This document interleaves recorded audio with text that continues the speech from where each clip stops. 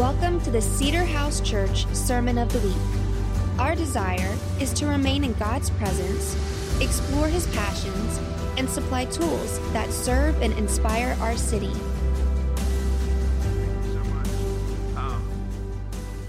I don't know what to think when JP tells me what to do with that mustache. I'm just like, yes, sir, anything you say. I felt like I needed to move my car, like immediately. A power stash. I could not pull off a mustache like JP has right now. It is absolutely fantastic. Hey, if I don't know you, my name's Landon Snow. I'm the senior leader here. My wife co-leads with me. She's in the back with the babies, with all the other babies. When you do a church and you're 35 years old and you have 4 kids, it just, apparently you have like however many people in here and just as many kids in the back. So babies are back there and everything. It's a whole lot of fun. But before I jump into the word, I wanted to, Stacy had kind of started praying about this a little bit. I just wanted to take it a little bit further. Something that is a big passion of mine is for people to walk in freedom and not have to deal with fear and anxiety and depression. And so I just wanted to pray for that before we do any ministry at the end. At the end, we're going to do some prophetic stuff and different people are going to prophesy. So whoever wore the brightest shirt is going to get the most prophetic words. So get ready. So look, not to call you out, but just to set people free. I definitely know what it's like to deal with fear and anxiety and depression at different times in my life. And that's not from God. God is a good, loving Father, and He doesn't give us fear and anxiety to teach us something. He's not manipulating our emotions, so some weird, perverted sense of Him getting glory. Fear and anxiety and depression is not on His side of the equation. So I want to pray for that. So if you would like breakthrough in fear, anxiety, and depression, won't you stand up? We'd love to pray for you. Jency's getting a double anointing. Cool. In the kingdom, being aware of your need is a sign of strength. So to say, I need prayer, that moves God. Biblically, every time Jesus did a miracle for someone, they showed an act of, and they were aware of their need. So as we pray for people and say, hey, stand up, that's a sign of strength, not weakness. So if you would, if you're around these people, you can just put your hands on them, or you can just stretch your hands out towards them. And I just believe that something's going to shift. So in Jesus' name, just break the power of fear, anxiety, and depression right now in Jesus' name. Generational curses of fear, anxiety, and depression, we say stop in Jesus' name. I just declare that this moment forward, things are lighter, and things that are supposed to make you heavy from the past don't. And there's a shift in the weight that you carry in your mind. In the song we just sung, it said, you trade joy for mourning. So God, I not only ask that there's not depression, but there's bubbly amount of joy. And I pray this in Jesus' name. Amen. Thank you for doing that. Awesome. Anxiety is not a fruit of the Spirit. So the closer you get to God, the less fear and anxiety you should have. And in His presence is fullness of joy. So the closer you get to Him, the happier you should be. It's very easy for Christians to fall into kind of methodical routines where life becomes kind of void and not very vibrant. But when we're pursuing Him, we're not pursuing a doctrine, we're pursuing a Father. And as you pursue Him, the closer you get to Him, the lighter life is and the more enjoyable life is. And so that's just a big passion of mine. So thanks for doing that. Everybody good? Okay, awesome. Well,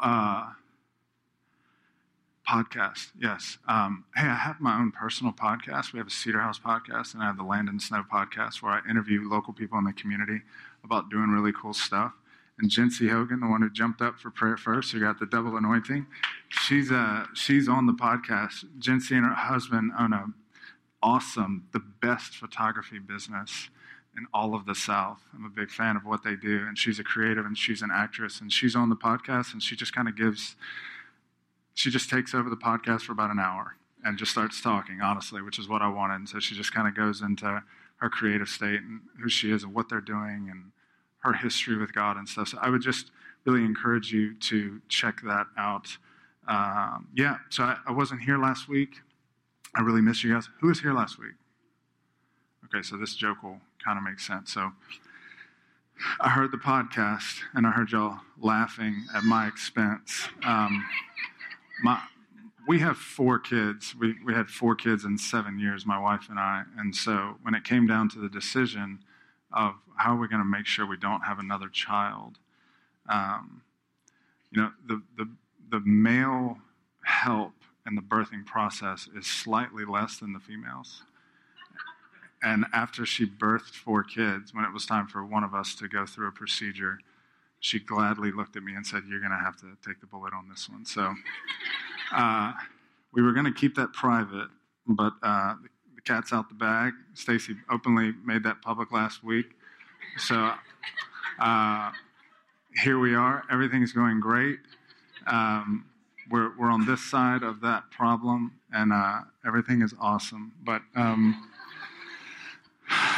I heard y'all laughing at my expense last week, and I felt lonely and exposed, and I was uncomfortable with the whole thing, as I am now. If you don't know what I'm talking about, good.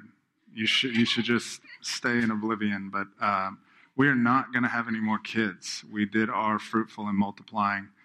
We multiplied many times, and God has blessed me with an overwhelming amount of estrogen in my life, with beautiful wife and 4 daughters. I haven't had sleep or an opinion in 7 years, nor will I have one for probably the rest of my life. But I'm a very blessed man.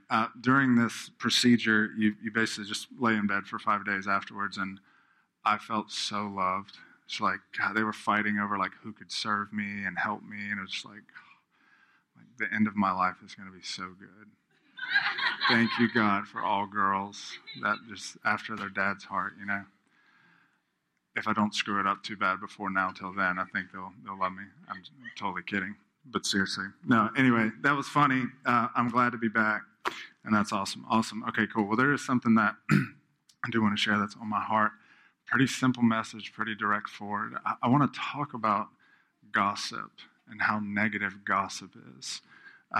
This is a really big deal for me in my life. I think as a kingdom believer, I think as a culture, as a community, learning how to not gossip and learning how toxic gossip can be is just really, really important to me.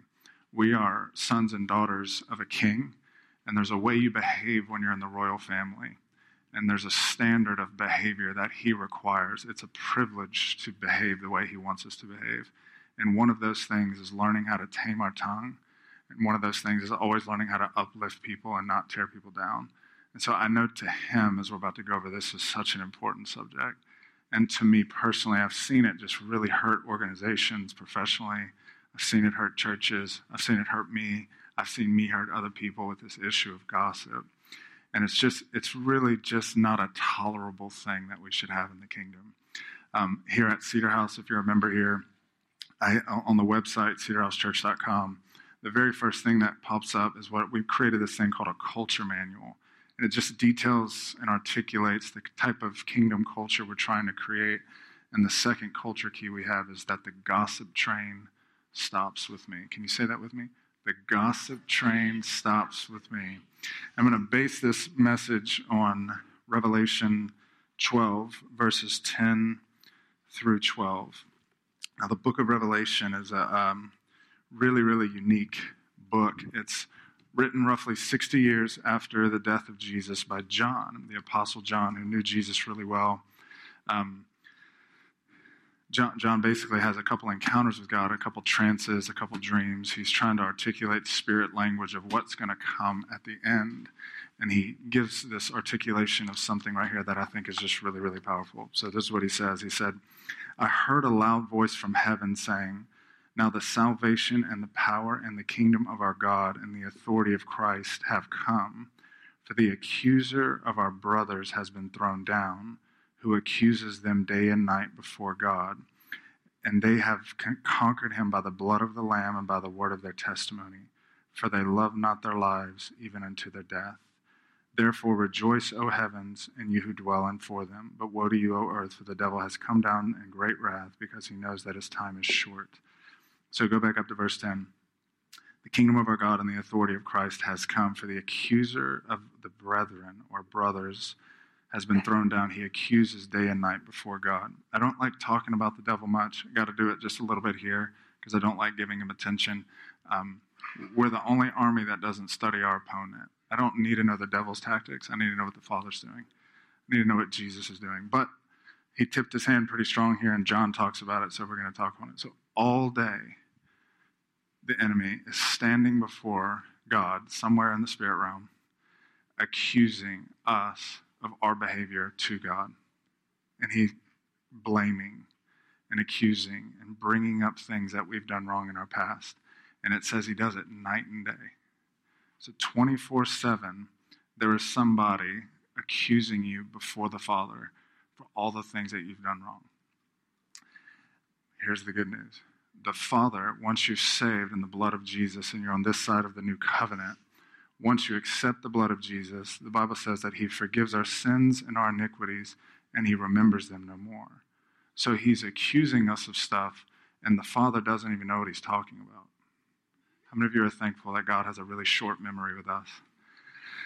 He remembers everything, yet remembers nothing because he's awesome. And so he's accusing us all day, and the Father has no idea what he's talking about. But here's the thing. This is how the kingdom works. It works off of agreement, and what you agree with grows. See, the devil has no power. Jesus stripped him all power and authority, and he gave it to himself, and he gave it to us. So if he has none, he has to get it from somewhere. So the Bible says he's a roaring lion. So all he does, he's not a biting lion. He's just roaring. He's just manipulating. He's just talking. He's accusing. He's lying all the time. He speaks his native tongue when he's just talking, which is lying. And he's looking for people that will agree with the accusation. So if God's not agreeing with it, what he does is he accuses and he talks until he can get a human being to agree with it, and it gives it legs. A human being to agree with it, and it births it. And potentially the number one way he does this is through gossip. He is accusing us of things, and as we see him accusing things, I agree with it, and then if I put it on my lips, I start accusing. If I put it on my lips, I start gossiping. So we have a choice. We can accuse all day, and we can gossip all day, or we can see it through God's perspective. Which team are we on here? So we're going to dive even deeper into the gossip train stops with us. I'm going to pray. God, I thank you for the revelation in your word, and I just pray that you would shift our perspective today and we would leave different.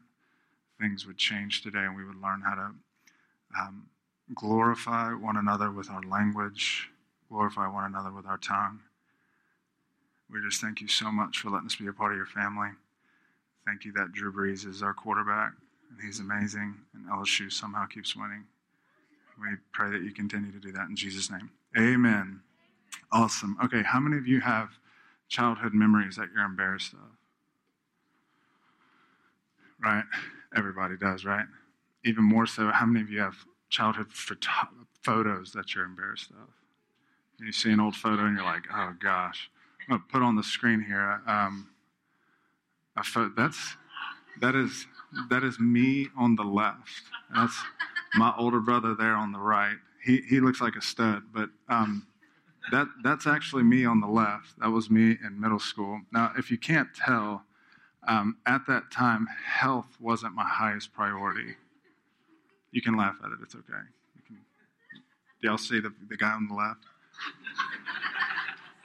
That's me. Are you looking at the butt cut? I'm talking more about my form. That was more what I'm talking about. But anyway, no one's fault. I grew up and I didn't understand. I just had a really large appetite. I just didn't understand health, and I just there's basically folklore amongst my high school friends of how much that I could eat when I was in middle school, like 4 bowls of cereal at once, a pizza sitting in one setting, or like 2 footlongs from Subway. The stories seem to get bigger and bigger as I get older. Like, no, man, it was like 15 bowls of cereal when you were in middle school. You just kept eating so much. But I just didn't understand. I didn't know at a young age that what you put in your body really, really, really matters. So I started my quest with health, So move forward to high school. Boom. Look at that guy. Go Panthers. How many of you went to Woodlawn High School? Come on. How about that? Look at that. A couple people. We were the state champs. No big deal. Not just 5A state champs. It's not a big deal in basketball. So then my second quest with health was, okay, if you're just skinny, that means that you're healthy. So I started yo-yo dieting, eating either nothing or everything and everything in between. And I just was just figuring out my body and figuring out how to be healthy. So moving further past this point, about 10 years ago, Stacy and I'm born and raised here. My wife's from Seattle. We met at LSU. She played soccer at LSU. We moved to Seattle for 4 years. Now, Seattle's a slightly different city than Baton Rouge if you've ever been there. How many of you have been to Seattle? Anybody? Awesome place. Where God has us here forever. But one of the things about Seattle is that it's a foodie place, but it's a health foodie place. When people are like, New Orleans is a foodie place, but it's like so bad for you foodie place. Seattle's like the good side of a foodie place. And I started learning that what you put in your body fuels your body. It's actually the life source of what you put in your body. We're not trash cans, and what you put in your body makes a really big difference in your mental state, your mental health, overall performance, and energy. And I had no idea. I had no idea that health was so important to my life until about 10 years ago. I started realizing that I need to eat clean foods, so on and so forth. And I started learning that what I put in my body nourishes my body, and I get the return that I give to my body. And in the same way with how we communicate, I had no idea how careless and aimless I was with my words when I was young. And I had no idea that I'm nourishing my body by what I say and how I speak. And most of us are pretty aimless a lot of times and very unintentional with how we communicate, which I totally get that. But God has set us up for success in His Word, and He's given us some keys to set us up for success, to nourish our bodies, to nourish us in our life. I'm going to read this verse to you. It's Proverbs 18, verse 20 through 21. From the fruit of a man's mouth, his stomach is satisfied. He is satisfied by the yield of his lips. Isn't that good? By the fruit of a man's mouth, he is satisfied. He is satisfied by the yield of his lips. Verse 21, death and life are in the power of the tongue, and those who love it will eat its fruits. Death and life is in the power of the tongue, and if you love it, it will nourish your body. The supplements and nourishments that we need are coming from the words that we communicate. This is not God restricting our language. This is God setting us up for success. He's a father, and He's saying, hey, if you speak life, it comes back to you life. It'll nourish your soul. So we have a choice. We can all day speak negative things and agree with the accuser of the brethren, or we could see from God's perspective and speak life. We can speak death over people, or we can speak life over people. And God has given us free will, and you get to choose what you're going to do with your language. And here's the thing about gossip. It's the cheapest form of communication, and it's really easy. It's really easy to find agreement when you start gossiping.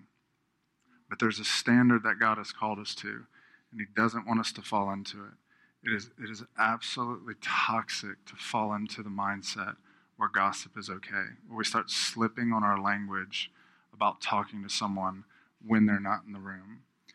I just kind of break this down really simply. So what is gossip? This is my definition. Having a conversation about someone who is not in the room that you would not have if they were in the room. If you wouldn't say it if the person's in the room, then don't say it. Saying something negative about someone when they're not present, that would be considered gossip. There's a quote that I love. It's, don't tell me what they said about me. Tell me why they were comfortable saying it in front of you. Think about that.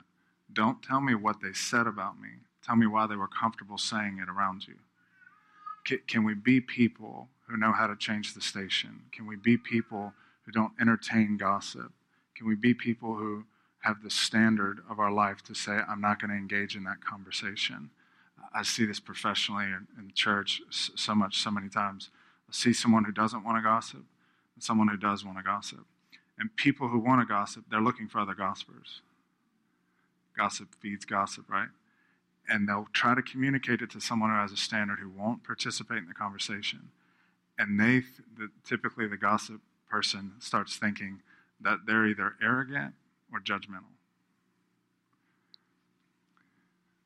Make sense? I've had people in my life that sometimes people think I'm an introvert. I am not an introvert. I'm a verbal processor, and I'm out. Look at me. I'm just talking all the time.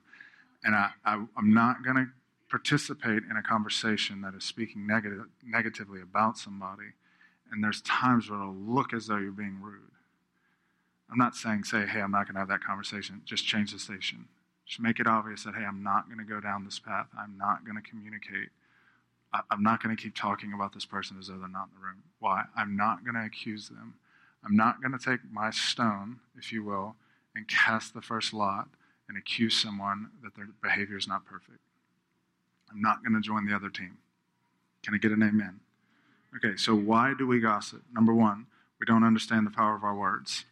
I just said it. I just drove it in the ground. I'm going to give you one more verse just to completely drive it home of how important this is to God, of how we communicate to one another. This is so important to him as a father. So Matthew 12, verse 33 through 37, this is one of those loving Jesus scriptures. So he said, either make the tree good and its fruit good, or make the tree bad and the fruit bad, for the tree is known by its fruit. You brood of vipers, how can you speak good when you're evil? For out of the abundance of the heart, the mouth speaks. The good person out of the good treasure brings forth good, and the evil person out of his evil treasure brings forth evil. I tell you, on the day of judgment, people will give an account for every careless word they speak. For by your words you will be justified, and by your words you will be condemned. This is God saying, listen to what he says here. You're going to be held responsible for every aimless or careless word we speak. He's not even talking about a negative word, just aimless. A carefree word about somebody else. God wants to have a conversation with us about that. I believe in the goodness of God as much as anyone in the room, but there is coming a day where you don't want to have this conversation. He didn't say, I want to have a conversation with you about your sin life. You guys with me? This is really important to him of how we're communicating and what we're saying to one another. So, first reason why we typically gossip is we don't understand the power that life and death is in the tongue. If we understood that, we would be way more hesitant to talk about somebody. Okay, and the second thing is, ultimately, the root issue of gossiping about someone else is not knowing God as a father. This is the cornerstone of the Christian life, is learning God as a dad.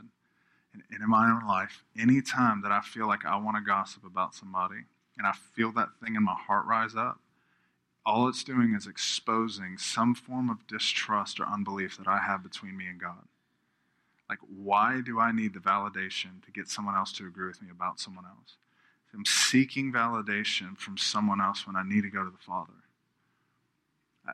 Anytime I'm about to do it, it's like, okay, God, what are you saying to me before I go talk to someone about this person?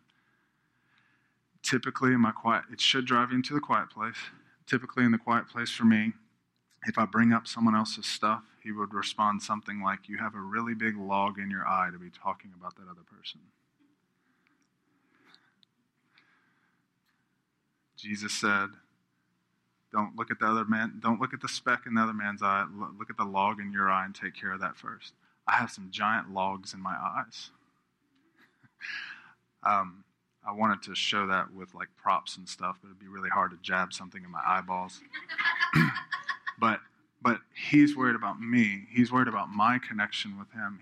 I don't need to worry about the other person. It's not my job to make sure that that person understands everything.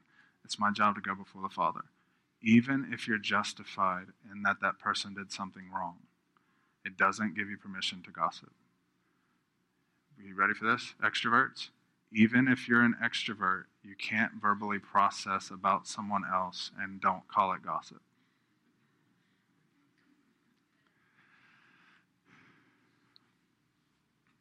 Are you with me?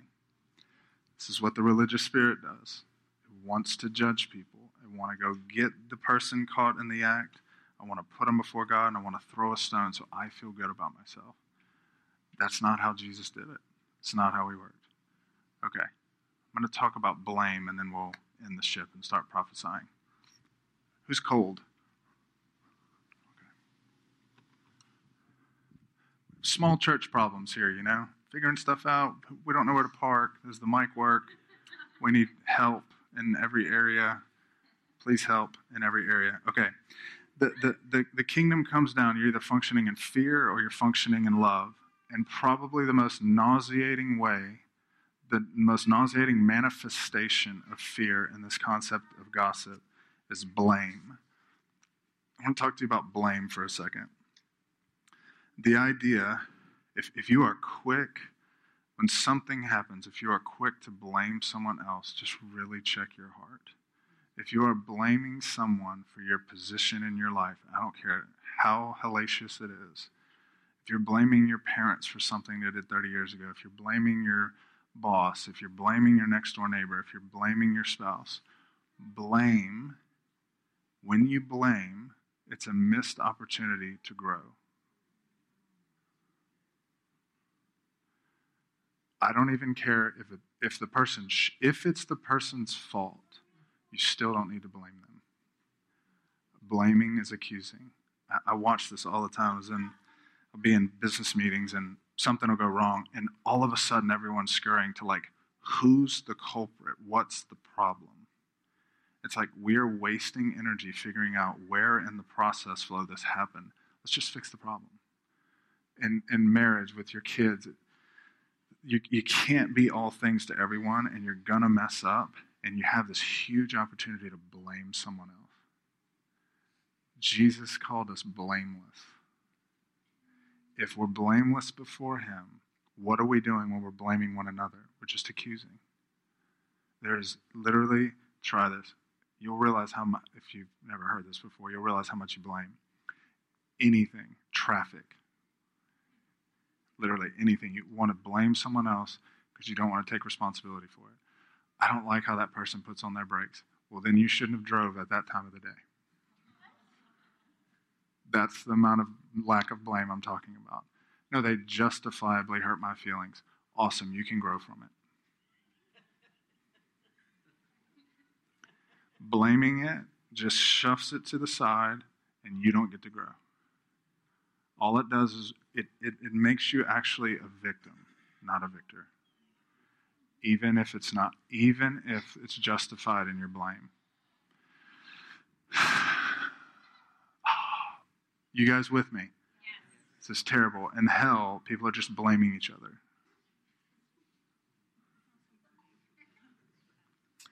In heaven, no one's blaming one another for anything. Shouldn't be blaming. What was the first manifestation of sin when Adam and Eve bit the fruit? Blame. Adam, what happened? She told me to do it.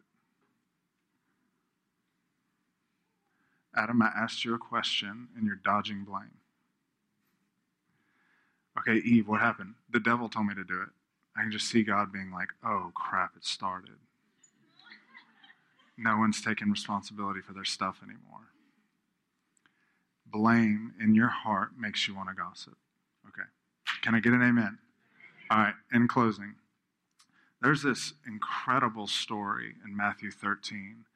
Jesus came back home to Nazareth and was rejected. Very well-known story. It's potentially my favorite story. There's so much meat in this story. But for the sake of today, I'm going to paraphrase it. Jesus is 30 years old. He leaves Nazareth. He's going out. He's healing the sick, raising the dead, driving out demons, loving widows, feeding people. He's doing the stuff. Greatest ministry ever, right? He comes back home, and his full intent, because he healed everyone who wanted prayer, always. Jesus ruined every funeral he was a part of. He never, any form of lack, he provided a solution for. So that's his intent when he goes back home. So he goes back home. He starts doing the stuff. He's doing the Jesus stuff. And someone says out loud, "Isn't this Mary and Joseph's son?" And then someone else says, yeah, we know his sisters. And it says they took offense at him, which led to unbelief. And Jesus could not do the miracles he wanted to do there. Did you hear that? The way they gossiped about Jesus ended a city revival. Is this sobering to you? This is why I'm doing a church, because I want the manifest presence of God here and people to experience that and having miracle signs and wonders follow us. And gossip prevented Jesus from doing miracles. How much more detrimental is it to you and I by doing this? Do you want revival? Do you want to see city reformation? Want to see racism ended and no more poverty and healthcare and education systems thrive? All that comes from a lot of reasons. One way that it can come is through a manifestation of God's presence, and people learn what he's like and go out and do it. And that can be stopped by gossip. Sobering. So, have I scared you enough to not do it? It's just death can be in your tongue, and you can end revival. But go ahead if you want to do it. That's totally fine with me. Feel free to do so. Okay. Can we be people that don't gossip? Just check your heart at the door. Just go to the Father when you have blame issue towards someone. Just check your heart at the door. Will always lead to fruit. Okay, I'm going to pray, and then we're going to prophesy stuff. Father, I thank you for how pure you are and how right you are, and you do things the right way. I just thank you for your nature. I thank you that you're not accusing us and that you're not gossiping about us to people, and your heart is pure and your heart is right. So I just pray that you would give us a fresh revelation, fresh wind on this issue of life and death being in the tongue, and teaching us how to eat from the fruit of positive thinking and positive communication. And I pray this in Jesus' name. Amen. Okay. Thanks for listening to the Sermon of the Week. For more information about this podcast and other resources, visit cedarhousechurch.com.